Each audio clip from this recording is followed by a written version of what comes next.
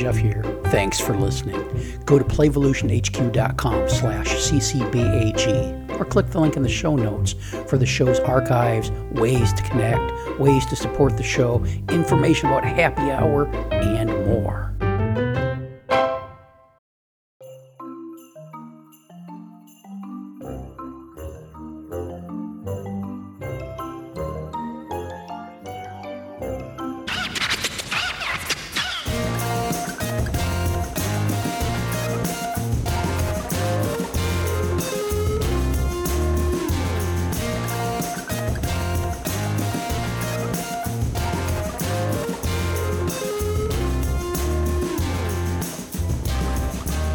Welcome to the Child Care Bar and Grill podcast. I'm Jeff Johnson coming to you.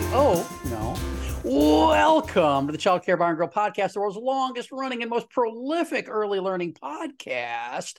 I'm Jeff Johnson coming to you from upstairs studio in the snuggery along the Gulf of Mexico, from the wilds of Minnesota, Kristen Peterson. Hello. How you doing, Kristen? Amazing. Good to see you. Good to see you. So I got a question I got to ask you. Okay. I've been asking others about this, just to see. This is kind of how well do you know Jeff? Oh no. Kind of question.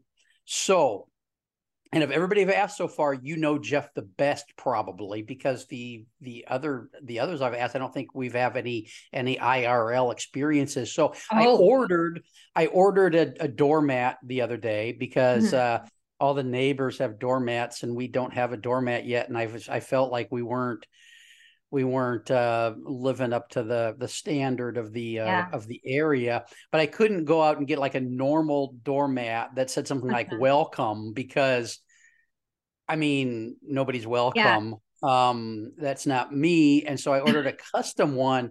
What would you think that Jeff would have on a doormat? It would be like, get the fuck off my doorstep.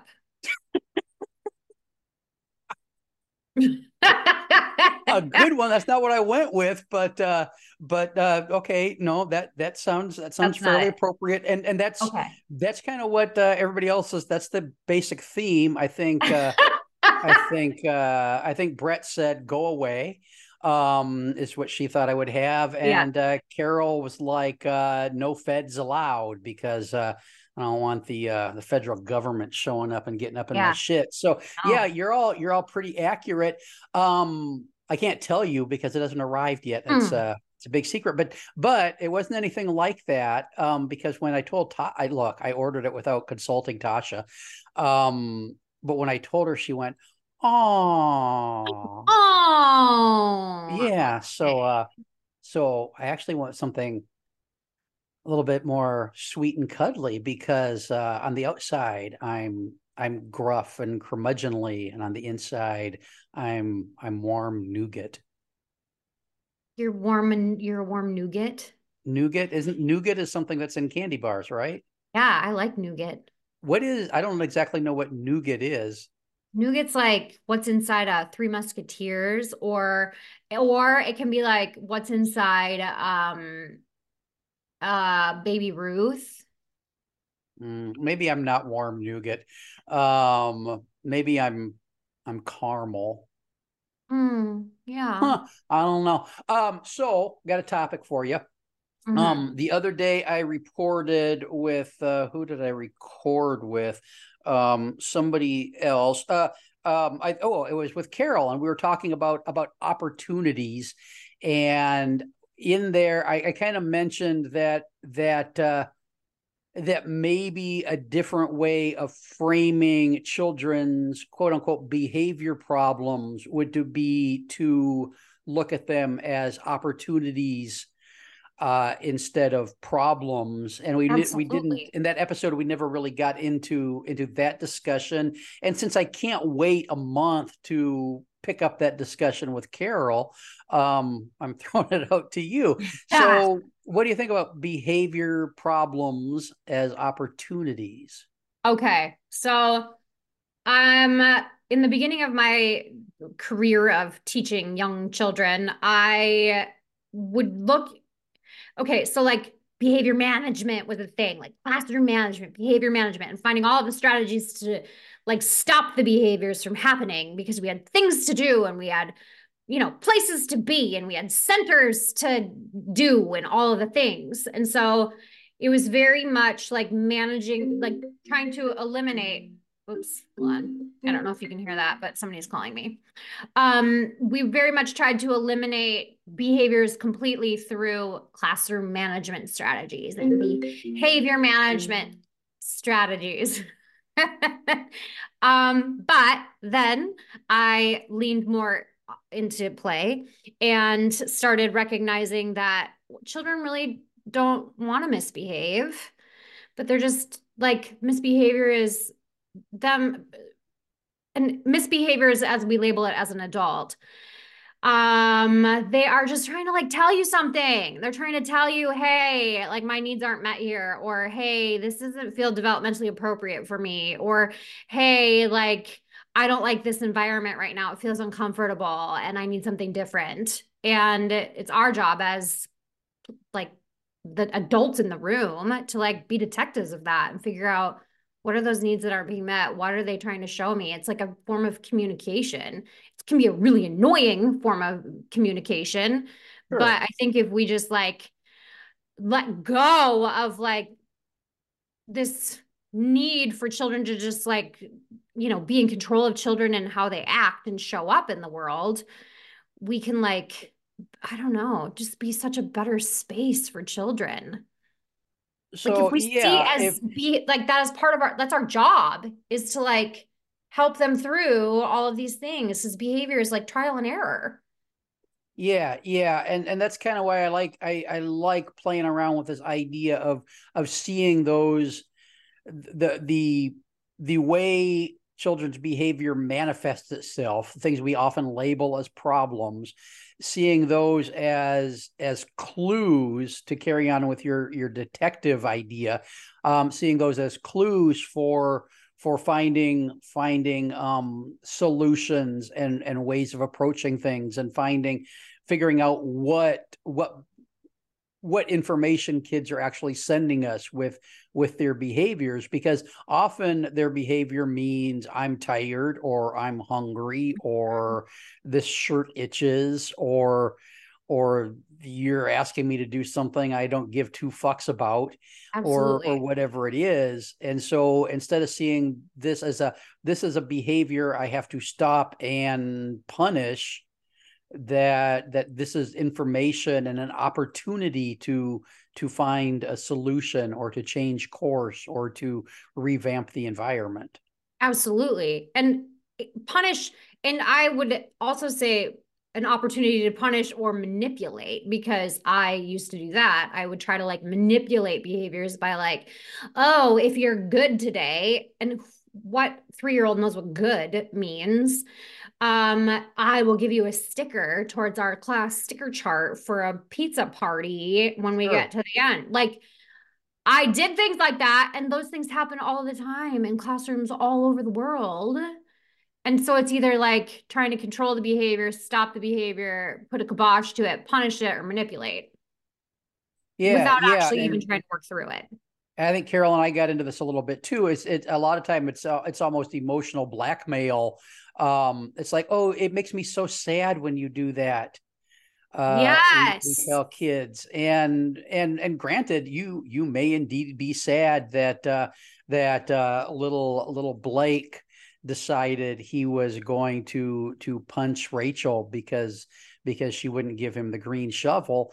You may indeed be sad, but really that situation is more about what's going on with those two kids than it is about your adult feelings, absolutely. And it's or it almost should be. right. And it can almost be seen as gaslighting in certain forms too. Like, oh, you're okay. You don't, Yeah. like telling children they're okay when they're not. Yeah. Um, so how do we go about catching ourselves in those situations? Because those situations can be stressful and annoying and frustrating for us as adults, and especially if we're not taking care of ourselves, and we're tired or anxious or frustrated or don't want to be there that day, we fall back into look, we don't operate at our best in those situations. Absolutely. We follow back into old routines and old habits. And so how do we catch ourselves when somebody is having a emotionally charged experience, and instead of turning towards punishment or shaming or whatever it is, and turn towards seeing that as an opportunity and moving forward like that? Well, I think the first thing for me was just so when you can let go of all of those transitions and like we need to do this at this time and we need to make sure that we have centers and circle time and like this very rigid structured day, when you can like let children play instead of doing all of those things, I feel like as the adult, you're already calmed down a lot because you're not stressed trying to get children to do the next thing over and over and over again all day long. You can like release some of that need to just keep pushing through. So I feel like that's the first thing, is to like eliminate some of those things if you can. And then you have more time to work through things with children. And yes, it's still going to be frustrating because being that detective of what their needs are, what they're trying to communicate to you, like that's a lot of trial and error on our part. Sure. But the longer that you do it and the longer that you're in that world and in that classroom or in that space, in that environment, the easier it'll get because you can kind of start to see patterns over time. So I would say that's like the biggest thing, is to like let children play more and then recognize that your biggest part of your job is to be that detective of those needs that they're trying to communicate to you. Yeah, yeah. And then What would you add?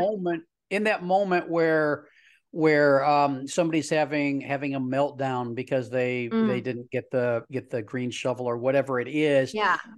creating a little bit of space for reflection before you Mm, react is, I think really important. This is, the whole thing, I've talked about this before, the whole idea of, hey, take a breath is a good idea, because that creates some space. Because look, most things that happen, we don't have to react fucking right this minute. yeah. We can pause for a second, and that deep breath, there's actually research about this. A very specific kind of breath is the best kind of breath to take. Mm. And they call it a physiological sigh. And so the breath you take when you're before reacting to that situation, to kind of clear your head, is really, it's two quick inhales and then a long exhale. Two quick inhales through the nose and a long exhale through the mouth is the physiological sigh. So it's, Oh. that's the physiological sigh. And what the research apparently says is that that's the best way to put the most oxygen into. Oh boy, I just did it and my brain feels so oxygenated. That's the best way to put the most oxygen into your brain in that tiny little bit of time. And so not only does it oxygenate your brain, which helps you be a better thinker, but it creates a little bit of space between you and that situation, and keeps you from just reacting, which might be grabbing the kid by the shoulder and doing the fast walk, or scolding them and sending them to timeout, or using your angry teacher voice or whatever it is. It kind of prevents you from doing those emotional reactions, and helps you step back. And then I think the next thing would be to take, after taking that breath, is to look at the situation and say, okay, what's the opportunity here? Mm-hmm. Is this an opportunity for Mm-hmm. me to help? I can't remember the name I gave the imaginary kid. We'll go with Seth now. Mm-hmm. we Yeah. can't we can't Is this an opportunity for me to step back and let Seth figure out how to get the shovel back himself? Does he have those skills? Can he go over there and use his words and talk to Becky and get his shovel back? Is this an opportunity for me to reflect on what his day has been like? What did his mom tell us about how his weekend had been before she dropped the kid off this morning? Is he hungry? Is he one of those kids that gets hungry 20 minutes before snack time, and this problem goes away if we get some carbs into him, or what it is? And instead of looking for how do I punish this kid, or how do I just make the situation stop so we can get on with our lesson, how do I turn this into an opportunity for somebody to learn something or to have a positive emotional experience? Absolutely. Because that's what they're there for, is to learn. And they're not learning anything if we punish or like make Yeah. them sit in a chair to think about it. Rest your heart. What? One of the teachers at the school that I founded would use that. Rest your heart. You need to go sit at the table and rest your heart for a minute. What does that mean? I don't know. And I'm sure the child didn't know either. Like rest your heart. It was just basically a nice way of putting a child in timeout. Okay, I'm gonna add that to my list of things we call timeout. You need to Rest your rest your heart. heart. Okay. I feel like my heart is doing okay. Let me go play. So how were you? How was look, I can't imagine that child Kristen ever behaved badly. I'm sure you were a perfect little angel. And maybe once in a while you got in trouble Yeah. for something. What did that Yeah. look like? What did that look like? Um, I mean, let's see. I don't know that I ever I remember getting in trouble a couple times like um in child like when I was in preschool. I got in trouble once because I actually like took a toy home. And then I brought it back because I felt so guilty and I told the teacher on myself that I did that. And then she was very, very disappointed in me. And I remember that. I don't think I ever What got like punished for it though. what was do you remember what the toy was? No, I don't. No, but I remember the feelings that I had about taking it and then returning it and how nervous I was. And then like it carried with me. Like I'm 43 and I still remember those, like still remember that. And then the other time that I know I got in trouble was because I told on myself again. I was a fifth grader and I didn't do my homework. And Oh, the teacher asked who read the passage or whatever last night for homework, and I didn't raise my hand. And everybody, like me and my BFF, both of us just decided we weren't going to do our homework because play was more important. And running around the neighborhood on our bikes and whatnot.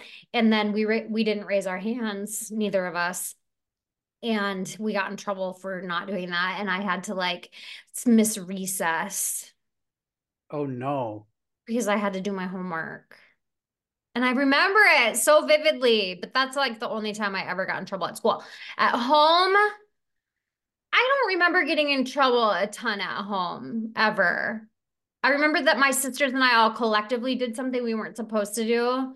My dad came after us with a wooden spoon, and I was the last one up the steps. So I'm the only one because he was like making us go up to a room and he ran after us with a wooden spoon. And I was the last one up the steps. So I was the only one who got a swat. Oh, that's not. And I was traumatized because A, I had never been swatted with anything, and B, I was the only one who got swatted.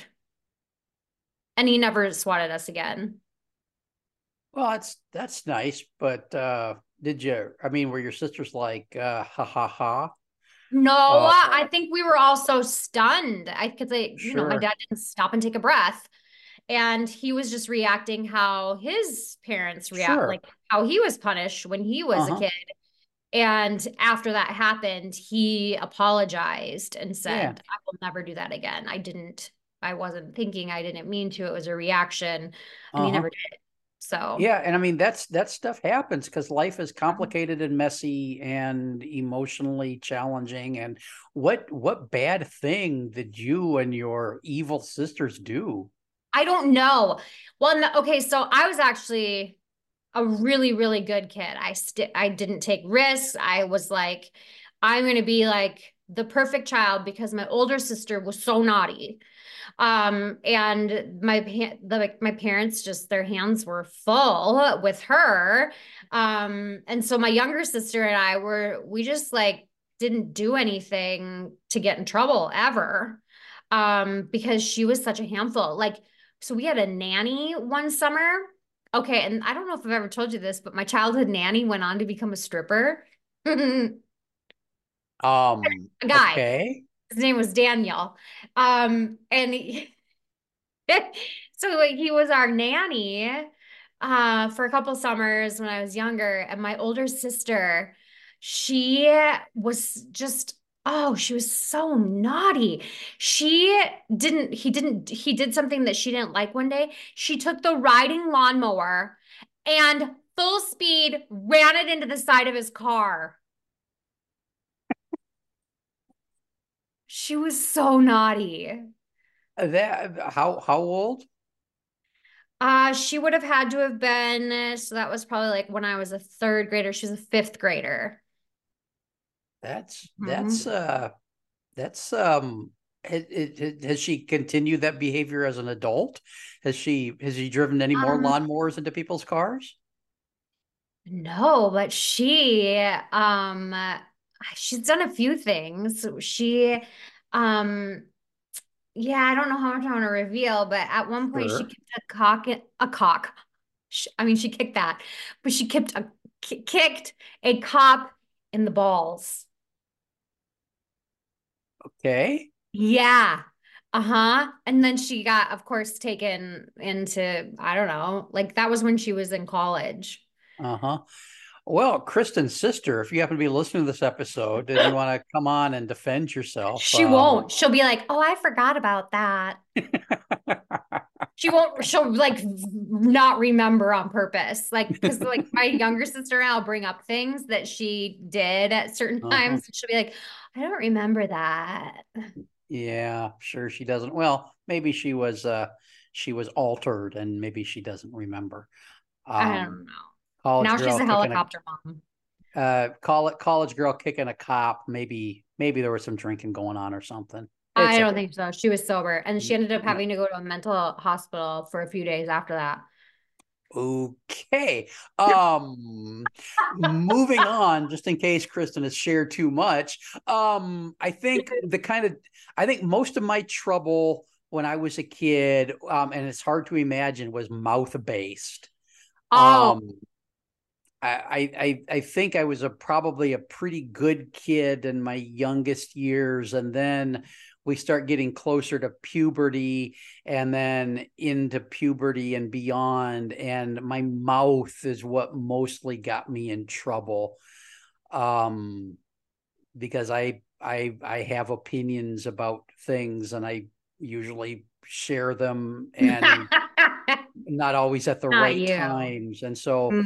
I got, and I think mostly I got, it was getting sent to my room and those kind of things, although there were some spankings, and it would have really been nice thinking back on it if somebody would have paused and looked for opportunities to think, hey, what's up with this kid? Because a lot of time it was me asking for attention or me trying to exert some power or control, and more productive steps probably could have been taken to deal with the situation, and they weren't. But that's just the way life is, I guess. Well, yeah, and the thing is like we all do the best as adults as we can with the tools that we have, Sure. really. And like, I mean, but the interesting thing is a lot of time we know about tools, but we just don't put it into practice because it takes a lot more work to like to change the cycle. Sure, because our human willpower only goes so far, and once it's depleted until it's recharged, and it takes a lot of willpower to pause and thoughtfully decide how you're going to react to something. And so this is why I think self-care becomes such a important part of early learning behavior management, because when you have adults who are actually making sure that their own needs are met, so they have a reserve of emotional energy during their time with children, they're going to make better choices, more thoughtful choices. They're going to be able to pause and think about the opportunities. Because another thing, not only do we need to look at what's the opportunity to do such and such with the kid, we need to stop and look at what's my opportunity here to manage my own behavior. Yeah. Do I need to chase the kids up the stairs with the wooden spoon? Do I need to spend the mouthy kid to his room after yelling at him? Or do I need to kind of reflect on what's going on with that kid? Those kind of things. And look, self-reflection is a pain in the ass. It's easier to scold the kid and send them to timeout, or send them to their room, or to yell. Yeah. Because when we start self-reflecting, then we got to think about changing ourselves, and that's a pain in the ass. Yeah. So I guess I'm wrong. Maybe we shouldn't do that. I mean, life is stressful enough. Why not? Just Why do all that reflection and inward looking? well, it feels better. Does it? It feels better after you've done that, to like know that you're actually like helping children instead of just like continuing the cycle of what you grew up with. Sure. And look, your dad paused and reflected after the fact, Yeah. which is something a lot of adults don't do, No. or it takes a while for it to happen. And he looked for the opportunity to apologize to you and change his behavior after Yeah. that. Mm-hmm. And so what I guess the only thing I'm pushing for is seeing opportunities to do that pausing and reflecting prescriptively, before prophylactically, I think is the correct word, before the action, instead of afterward. Yeah. That's a big word. I don't think I've heard that before. It sounds Prophylactic. like Have a you never heard the word? medicine like that you would take to poop. Prophylactic. It's like a probiotic, but not. It's a preventative. That's why they call condoms prophylactics. It's a preventative. Oh. Oh. Okay. Yeah. Yeah. Learn This has something. been Vocabulary Corner at the Child Care Bar and Grill. Any other behavior thoughts before we wrap up? No, I just think that one of the biggest things too is connection. A lot of times children are seeking connection because they're missing that. And a lot of times, sometimes behaviors can be attributed to them just seeking connection with another human being. Sure. Yeah. Yeah. I like Yeah. that. So, hey, listeners, not only are we wrapping up this episode, we're wrapping up 2023. This is going to be the last episode of the year. I hope your OMG. new year gets off to a delightful start, and that you look for opportunities in 2024. And hey, any listeners out there who've been keeping track of my deadlifting, deadlifted 425 pounds the other day. Whoa! Feeling good about it. Gonna hit 500 pounds in 2024. Mark my words. This has been the Child Care Bar and Grill podcast, the world's longest running and most prolific early learning podcast that wants you to look for opportunities. Thanks for listening. Bye-bye. Bye. Oh my God, you lifted that much?